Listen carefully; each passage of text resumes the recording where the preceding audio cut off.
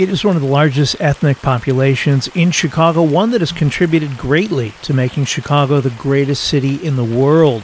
In this episode, we're discussing Chicago's Polish history. I'm Tommy Henry, and this is the Chicago History Podcast.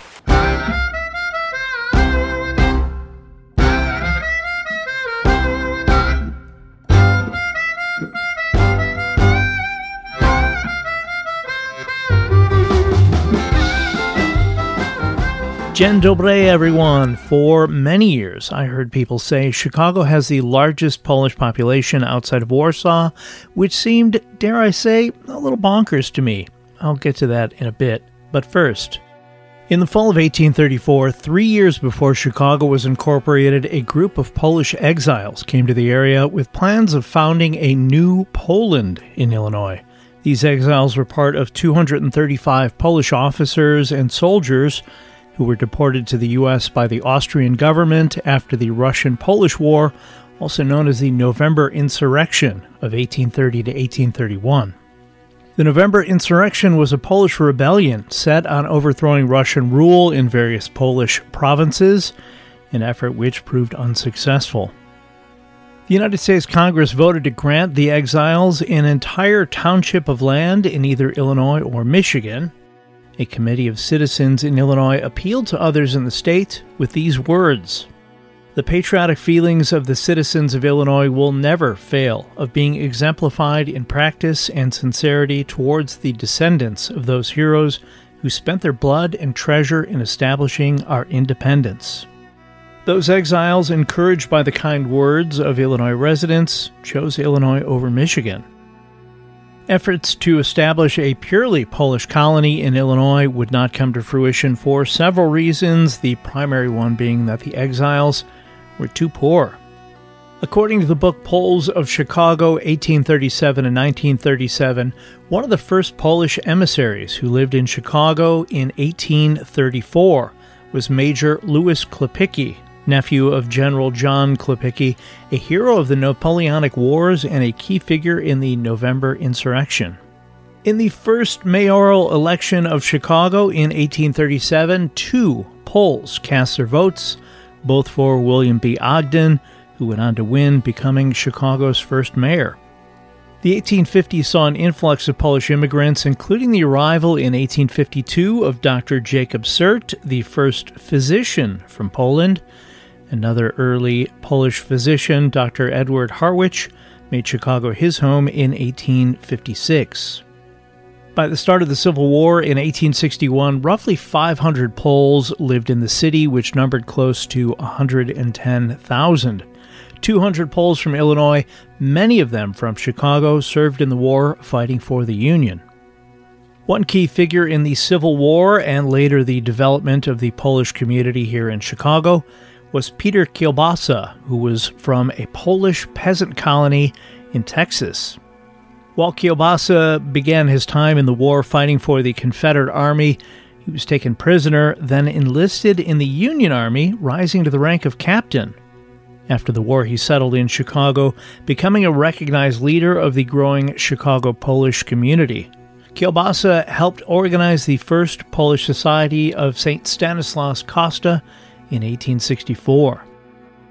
The adjustment of moving to America was not an easy one for the Poles. According to a 1911 U.S. government study, 81.5% of the Poles who arrived in America had been farmers or farm workers in their homeland. Here in the States, they were unskilled factory workers with very little soil they could call their own. Author Edward Kantowitz, who has written extensively on Chicago's Polish community, would say of those who came to Illinois, quote, "The only way they could survive in this strange environment was by trying to recreate the Polish village with its familiar customs and habits on this side of the Atlantic," end quote. One way to create that community was through religion.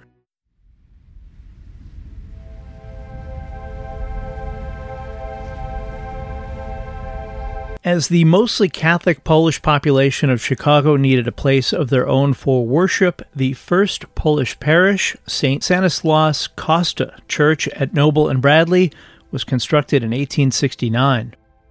According to the St. Stan's Church website, the first church was a 40 by 50 foot wooden structure with a ground floor built for use as a school and meeting hall.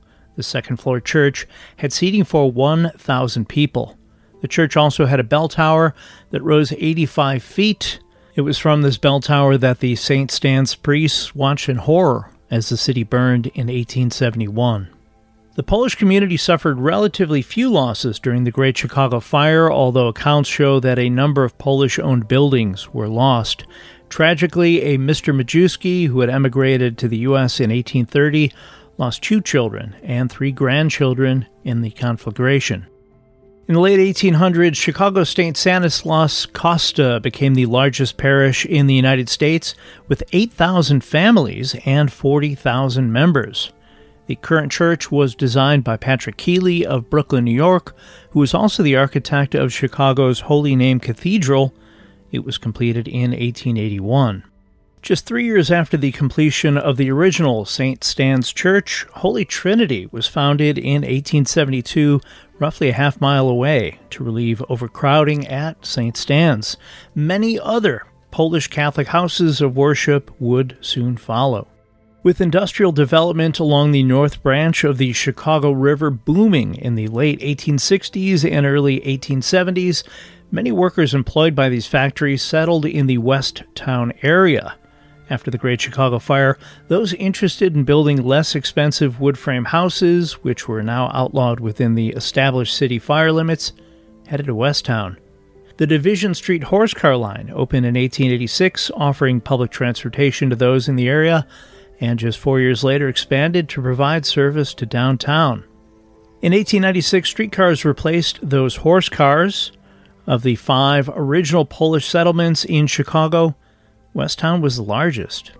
On the second day of Chicago's World's Fair in May of 1893, guests were able to see renowned Polish pianist and composer Ignacy Jan Paderewski perform with the Exposition Orchestra. On Polish Day in October of that year, Polish Chicagoans celebrated their heritage with not 1, but 2 parades. With the weather reportedly bright and beautiful, a parade of 25,000 Poles marched in downtown Chicago. The festivities continued at the fair's midway, where Mayor Carter Harrison addressed the crowd, saying in part, "I was introduced to you as an American, but today I'm a Pole, and I am more of a Pole than I ever was before." Harrison went on to speak of the struggles of Poles under Russian rule, closing out his speech with, "I want to help show the world that the Poles in America are law-abiding, honorable, honest, and industrious American citizens. If the Stars and Stripes ever get into danger, I can pledge an army of 20,000 Poles who will fight for America." A second parade featuring 3,000 Polish Chicagoans marching on the Midway took place that afternoon. Local politician Peter Kobasa was the parade's grand marshal, where he presided over a procession that included 16 floats. The following years saw an influx of working-class Polish immigrants, and soon the commercial area around Division and Ashland became known as the Polish Downtown. By 1900, nearly 25,000 Polish immigrants of the roughly 40,000 who resided in the city lived within a half-mile radius of this intersection. While this area had the highest concentration of Chicago's Poles, there were other pockets in the city where one was sure to hear Polish being spoken on most sidewalks. At the beginning of the 20th century, the Lower West Side Pilsen neighborhood was heavily Polish, as well as areas near the Union Stockyards, such as the Back of the Yards, Bridgeport, and McKinley Park. As for how life was for Poles at the beginning of the 20th century, according to Father Andrew Greeley, the Roman Catholic scholar and author, in the early 1900s, quote, "The Poles had the worst jobs in the city and got the worst pay. They were the poorest of the poor. They had little else in life besides their religion. In the first 2 decades of this century, the population density of the 10 square blocks around the old St. Stan's Church on Pulaski Park was 3 times higher than Tokyo's or Calcutta's. The air was foul, the plumbing inadequate or non-existent, and even mild rain showers filled the basement apartments with raw sewage, frequently up to the knee level." End quote. This was at a time when indoor plumbing in poorer sections of the city was rare. For many homes, the toilets were outside under the vaulted sidewalks. Homes were heated by coal that was delivered into bins on the sides of buildings or stored alongside the street. Greeley would write that Chicago's Polish community built grand edifices like St. Stan's in the hope that, quote, the steeples of those cathedrals would bring back the memories of those that dominated the towns from which the immigrants had come. They strove to recreate the Polish community because there seemed to be no other way to preserve the faith. End quote. I mentioned the 5 heavily Polish areas of Chicago, but there were others that had a strong Polish makeup. According to the Encyclopedia of Chicago, Calumet City on Chicago's south side was one.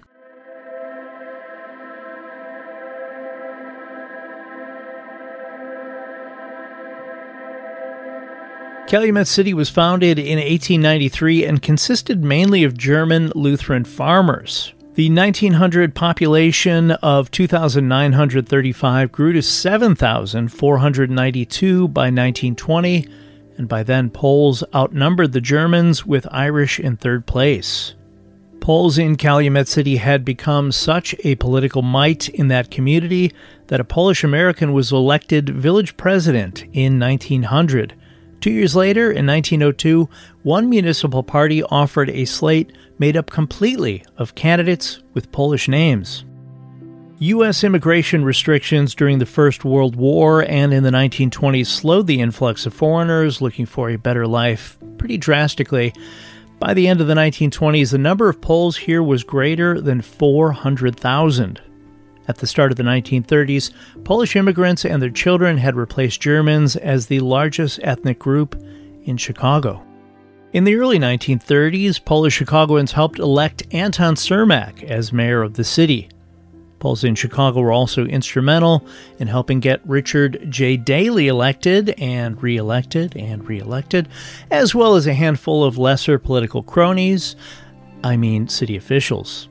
Following World War II, Chicago experienced suburban sprawl, and Polish Americans made up a large part of the many families moving out to Chicago suburbs, most notably southwest suburbs such as Oak Lawn and Hickory Hills, western suburbs such as Berwyn and Lyons, and northwestern suburbs like Norridge and Schiller Park. Also, during the 1940s and 1950s, Communist Poland clamped down on citizens' movements, so few were able to come to Chicago. The number of Polish in Chicago thinned without much chance of being replaced. The 1960s brought more alterations to Chicago's landscape, and with it more change specifically to the Polish community, with the construction of the Northwest Expressway, now known as the Kennedy Expressway.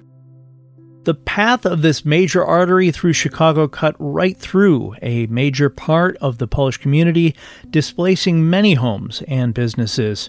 According to Ron Grossman in a June 2022 piece for the Chicago Tribune, 4,433 families and 1,102 solitary dwellers were displaced when that expressway was built.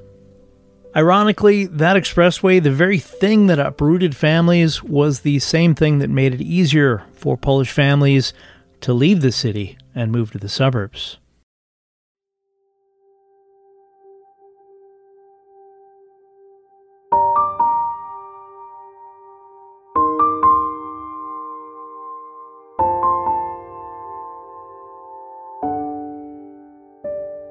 For those Polish Americans who stayed in the city after many of their neighbors left for the suburbs, they saw these now empty homes next to theirs gradually rented and purchased by Hispanics and Black Americans.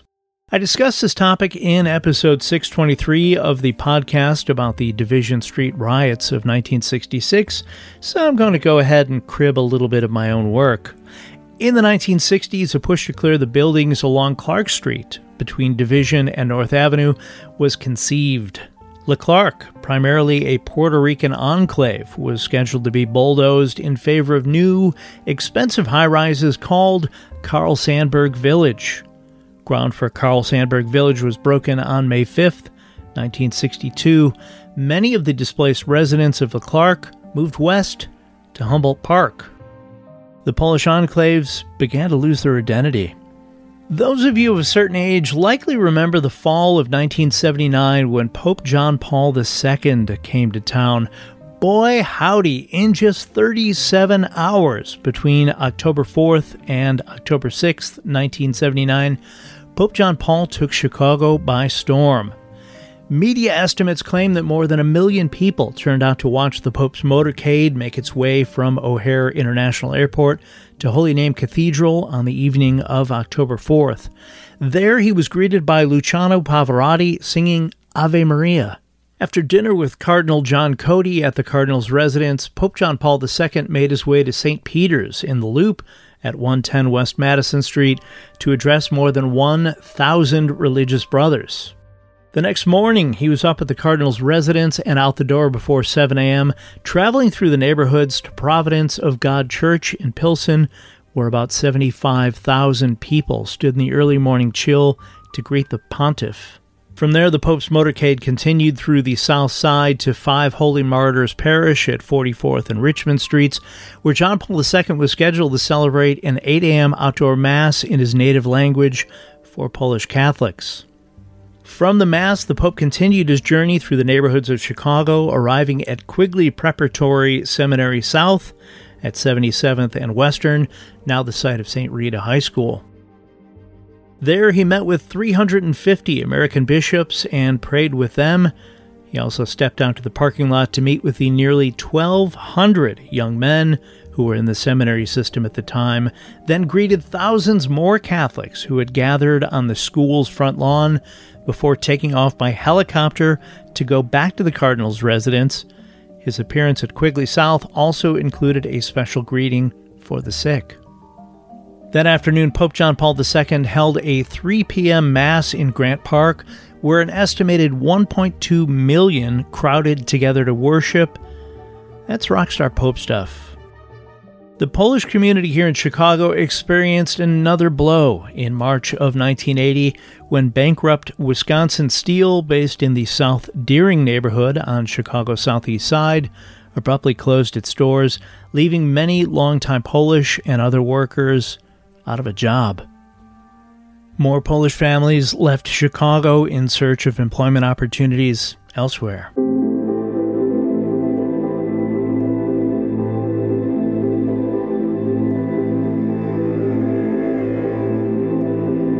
Here are a few Polish notables that have been recognized in permanent fashion here in the city. In 1977, Illinois designated the first Monday in March as Kazimierz Pulaski Day. The formal declaration was made in 1986, and schools were given the option of observing the holiday. Of course, this led to many in Illinois to shrug their shoulders and say, "Who the heck is Pulaski?" Now, even if you're not Polish, one Polish name most Chicagoans are familiar with is Kazimierz Pulaski. After all, signs bearing his name can be found on the north-south street at 4000 West, roughly 5 miles west of State Street, that runs nearly 39 miles, give or take. It has been called Pulaski Road since 1934, a year after a group of Polish Chicagoans, the city's largest ethnic voting bloc at the time, urged Mayor Edward Kelly to rename the street as such. Kazimierz Pulaski was born in Warsaw, Poland. At age 15, he joined his father and other members of the Polish nobility in opposing the Russian and Prussian interference in Polish affairs.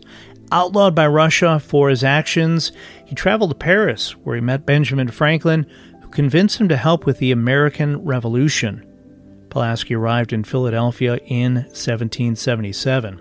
At Brandywine, he came to the aid of George Washington's forces, distinguishing himself as a brilliant military tactician. Pulaski became known as the father of the American cavalry.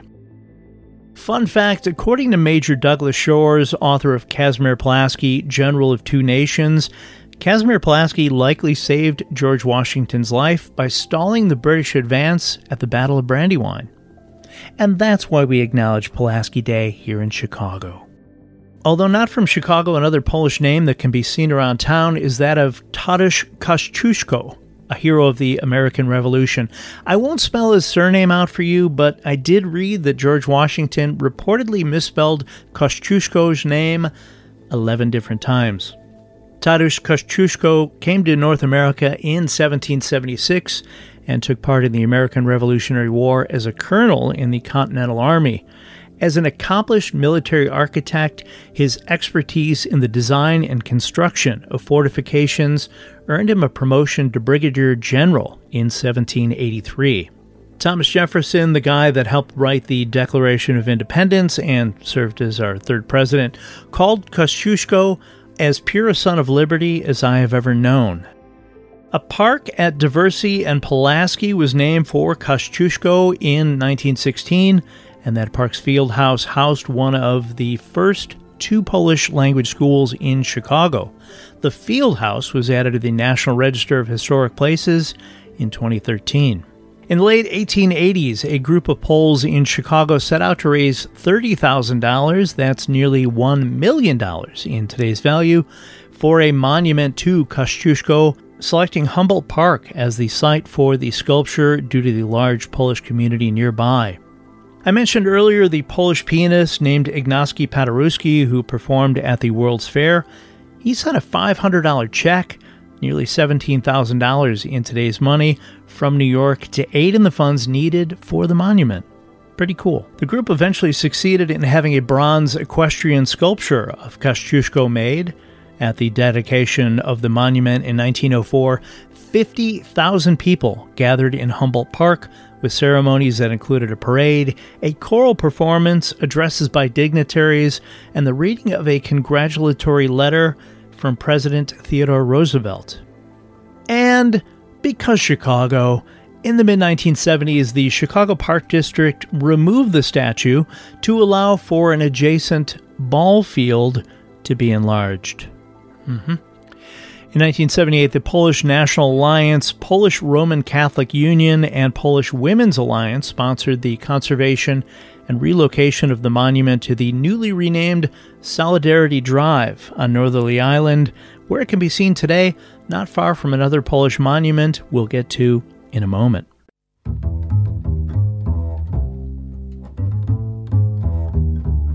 By the year 2000, only 23% of Illinois' population of Polish Americans lived in Chicago, with 65% in the suburbs and 12% residing downstate. Today, the largest Polish community area is in Portage Park on the city's northwest side, bounded by Lawrence on the north, Belmont on the south, Sister on the east, and Nagle to the west, give or take a street or two. The area called Dunning on the northwest side also has a large Polish population, as does Naperville in the western suburbs. Now, you'd figure with the large number of Poles in the Chicago area over the last roughly 190 years, there must be a Polish museum, right? Well, you'd be correct. Chicago is the home to the Polish Museum of America, one of the largest and oldest ethnic museums in the United States. Founded in 1935 and opened in 1937, the museum was originally called the Museum and Archives of the Polish Roman Catholic Union of America. Fortunately, somebody thought to rename it at some point. The building is made up of 3 parts: the library, the archives, and the museum itself. The library contains over 100,000 books in both Polish and English on subjects such as Polish art, music, biographies, genealogy, immigration, and history. Portage Park is also home to the Copernicus Center near Lawrence and Milwaukee. In 1970, the city of Chicago presented the Polish community the opportunity to have a statue of Nicholas Copernicus, world-renowned Polish scientist and the father of modern astronomy, erected at the entrance to the Adler Planetarium. Copernicus, by the way, is credited with, quote, stopping the sun and starting the planets in motion in the minds of man, end quote. The goal was to have the statue of Copernicus in place to commemorate the 500th anniversary of Copernicus's birth. This project raised over $300,000 from individuals, corporations, and other organizations, and the statue was dedicated in 1973 at no cost to the city. It sits prominently in front of the Adler Planetarium. During this process, according to their website, the Copernicus Foundation was chartered as a nonprofit organization. in July of 1971 to serve the metropolitan Chicago area as a major civic, cultural, educational, recreational, and entertainment resource. That foundation used excess funds raised for the statue as seed money for a permanent site in Chicago for a Polish cultural center, and in 1979 purchased the shuttered Gateway Theater. The exterior of the building was modified to resemble the historic Royal Castle in Warsaw, Poland. The Solidarity Tower at the Copernicus Center is a scale replica of the clock tower adorning the castle and can be seen from the Kennedy Expressway near the Lawrence Avenue exit. Although they don't show movies nearly as frequently as when it was the Gateway, the building is reportedly in use 48 weeks a year, including the annual Taste of Polonia, which has been going on since 1980. I spoke with Hubert Choromsky, who is the chairman of the board of directors of the Copernicus Foundation, about their efforts and the Taste of Polonia earlier this week. Choromsky's upbringing follows a familiar path for Polish Chicagoans, including growing up in the St. Hyacinth parish. I asked Mr. Choromsky about the focus of the organization. It's all about giving back. We are very lean and mean staffing, and it gives us the ability to give back. We're very heavily in the scholarship arena. We're starting to support some of the churches in the community with some scholarships for grade schools, which has never really been done. Most scholarship programs are based on high schools. We are also sponsoring food pantries, vests for the Ukrainians, bulletproof vests. We were one of the largest senders of those in the country as well. Not to mention that we now open an office in Eastern Europe to be able to do student exchange programs, not only with Polish students, but with students from around the European continent. And as for what guests the Taste of Polonia should expect? Taste of Polonia is the largest ethnic festival probably in the nation. We should expect anywhere from 30 to 40,000 people over a 4-day period. Very good cuisine from several areas of Poland and outside cuisine, also ethnic foods. But mostly what we're really known for is our stages of entertainment. The world stage bringing acts from Poland and other foreign countries, and then the tribute stage, which brings some of the better acts throughout the country as well. So it's nonstop entertainment from noon to 10, 11 every day. We have a kids area and a kids stage where there's kids day activities. I highly encourage, and this is something that we really like to underline, there is parking in the neighborhood, but we are probably the best situated festival in the city when it comes to public transportation, because we have the Metro, the Shell, and both expressways within a block of the facility. Also, what would he like people to think as they leave the event? Come support us. We give back to the communities throughout the city, not just the Polish community. We began with the Polish community. We still have a very big Polish presence. Very proud of that. However, we've become more of a community center for the city. We've hosted, I think the last 5 U.S. presidents at the building, and we're proud to say that people are coming to us as a go-to philanthropic organization in the city. We would really like to get some more City of Chicago support with our new mayor and new city council that's been established to make sure that they come out and take a look at us, because we are a city organization, right? I mentioned at the beginning of the episode that I had long heard Chicago has the largest Polish population outside of Warsaw. While that may have been true at one time, that is no longer the case. The state with the largest Polish population as of January 2023 is New York, with slightly more than 866,000 people who identify as Polish, which accounts for 4.44% of that state's population. Illinois comes in second with 825,000 Poles, or 6.61% of our population. Now, if you want to do the numbers solely based on percentages of those who identify as Polish in a state's population, Illinois drops to number 4, behind Wisconsin, Michigan, and Connecticut. As for U.S. cities, Chicago comes in second behind New York City, with about 3,000 fewer Poles.